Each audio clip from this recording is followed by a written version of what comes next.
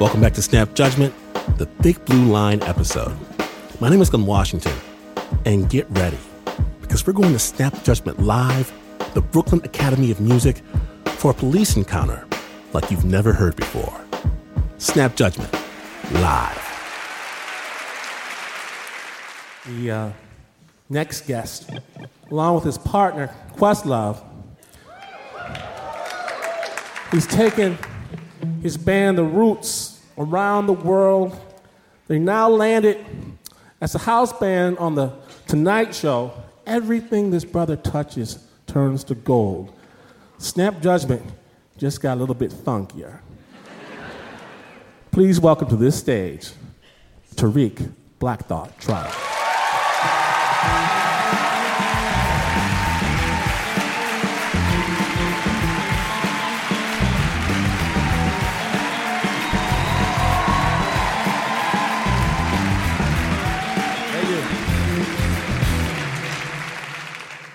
I am taking the stage at the Roskilde Festival outside Copenhagen, Denmark.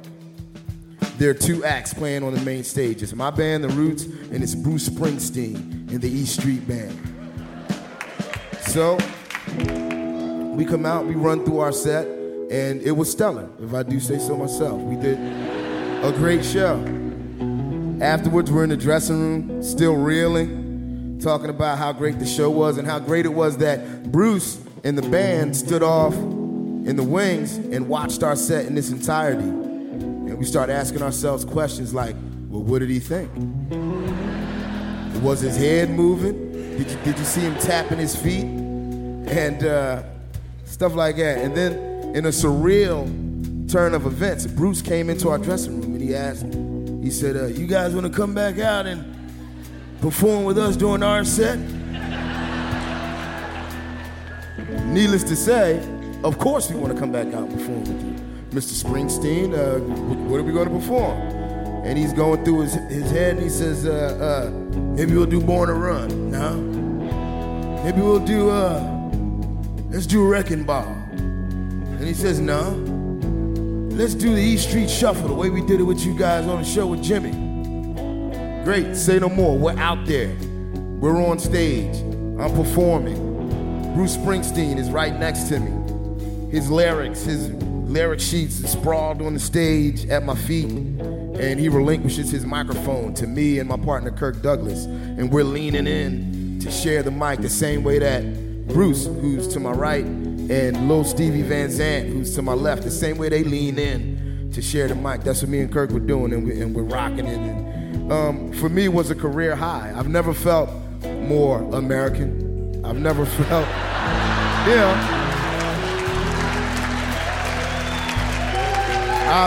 I've never felt like more of an ambassador of the arts. And it was a career high. I remember thinking to myself, we finally arrived. And this is a feeling that stuck with me well into my arrival the next day at JFK Airport. So we land, coming through customs and immigration at JFK, and the VIP treatment and feeling kind of continues because we're being ushered out of the mere mortal line and into the line where they have the diplomats enter the country. So as we're coming through the diplomatic entrance, I hear a couple people. Some are airport workers, others are just travelers, and they're saying, who is he? As to say, who am I to be ushered through the diplomats' entrance into the country? So my partner Questlove, he goes ahead of me, and he's in. He's at the baggage claim now, easy breezy. I'm expecting to come in and do the same, but there's a problem. So the gentleman who's looking at my passport, he looks down at my passport, looks up at me, down at the passport, up at me, and he says, surely this is something that's going to be resolved relatively quickly, but you're going to need to step into this room over here on the side. So now I'm at JFK. I'm in the room where folks are interrogated when their name raises a red flag. Enter Officer Courtney, an asshole.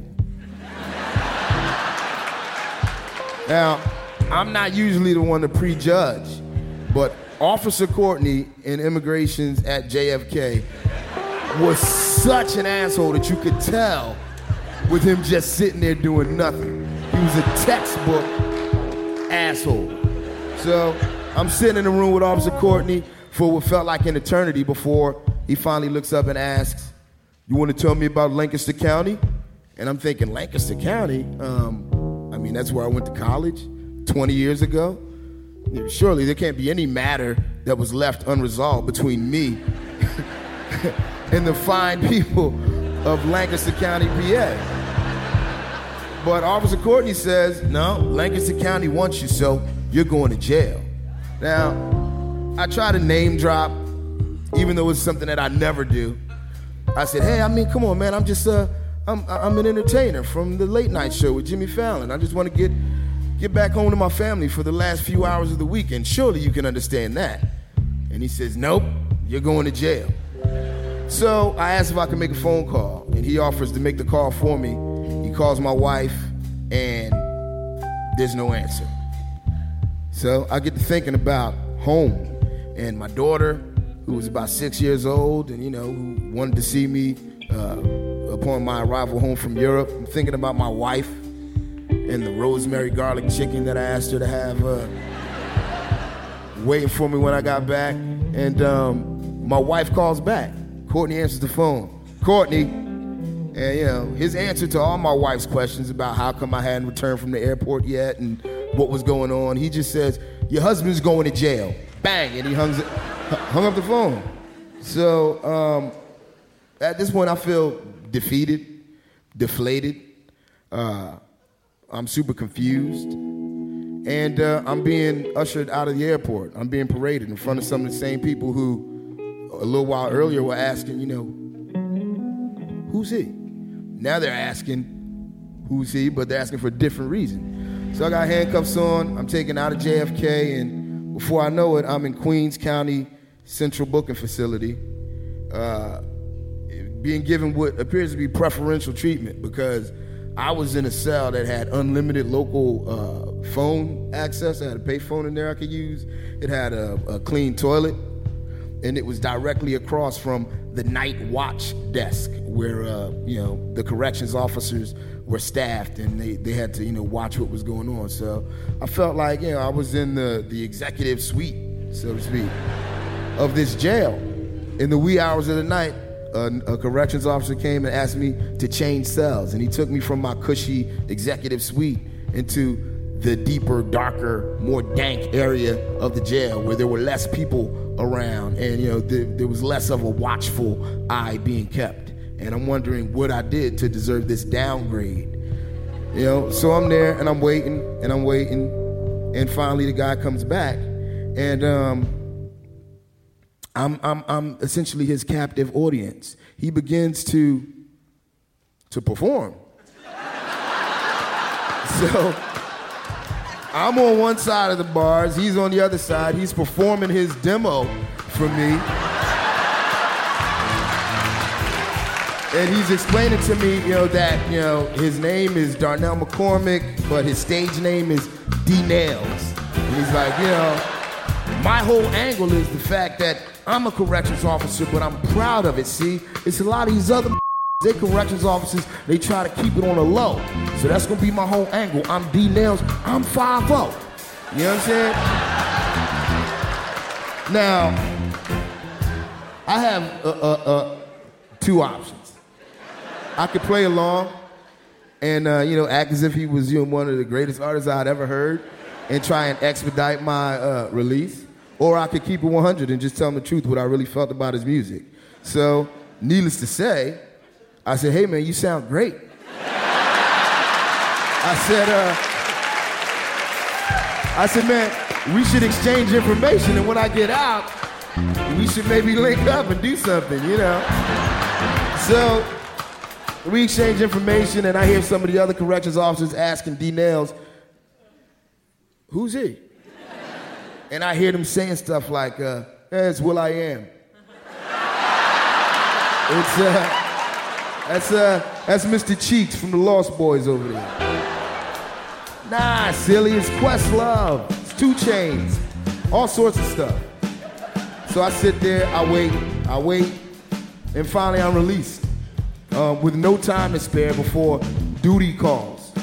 So it's now Monday afternoon. It's time for me to report to my day job. So I get out, I had a few words with my attorney, and he directed me to the subway. I jumped on the train, ride from Queens, and the train stops in the bottom of Rockefeller Center. I run up the stairs, jump on the elevator, run into Studio 6B, still just totally bewildered. I'm like, what just happened? And before I know it, I'm on stage. I got my signature fedora, a suit jacket, and no shoelaces still, no belt. But I'm on stage, and Jimmy Fallon makes mention of me in his monologue. He says, Tariq Trotter, ladies and gentlemen, from the Roots, give it up, come on. Come on, give it up for Tariq Trotter from the Roots, ladies and gentlemen. And I'm thinking, thank you. I'm thinking, as I look down at the monitor to make sure that I looked cool without my laces in my belt, and that you couldn't tell that I literally just had gotten out of jail. And I'm thinking Tariq Trotter from the Roots. Who's he? Thank you.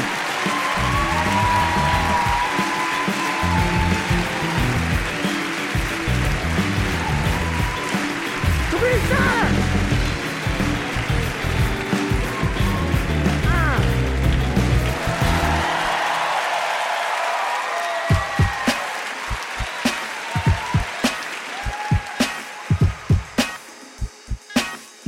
That story was performed live by Tariq Black Thought Trotter at the Brooklyn Academy of Music for Snap Judgment Live.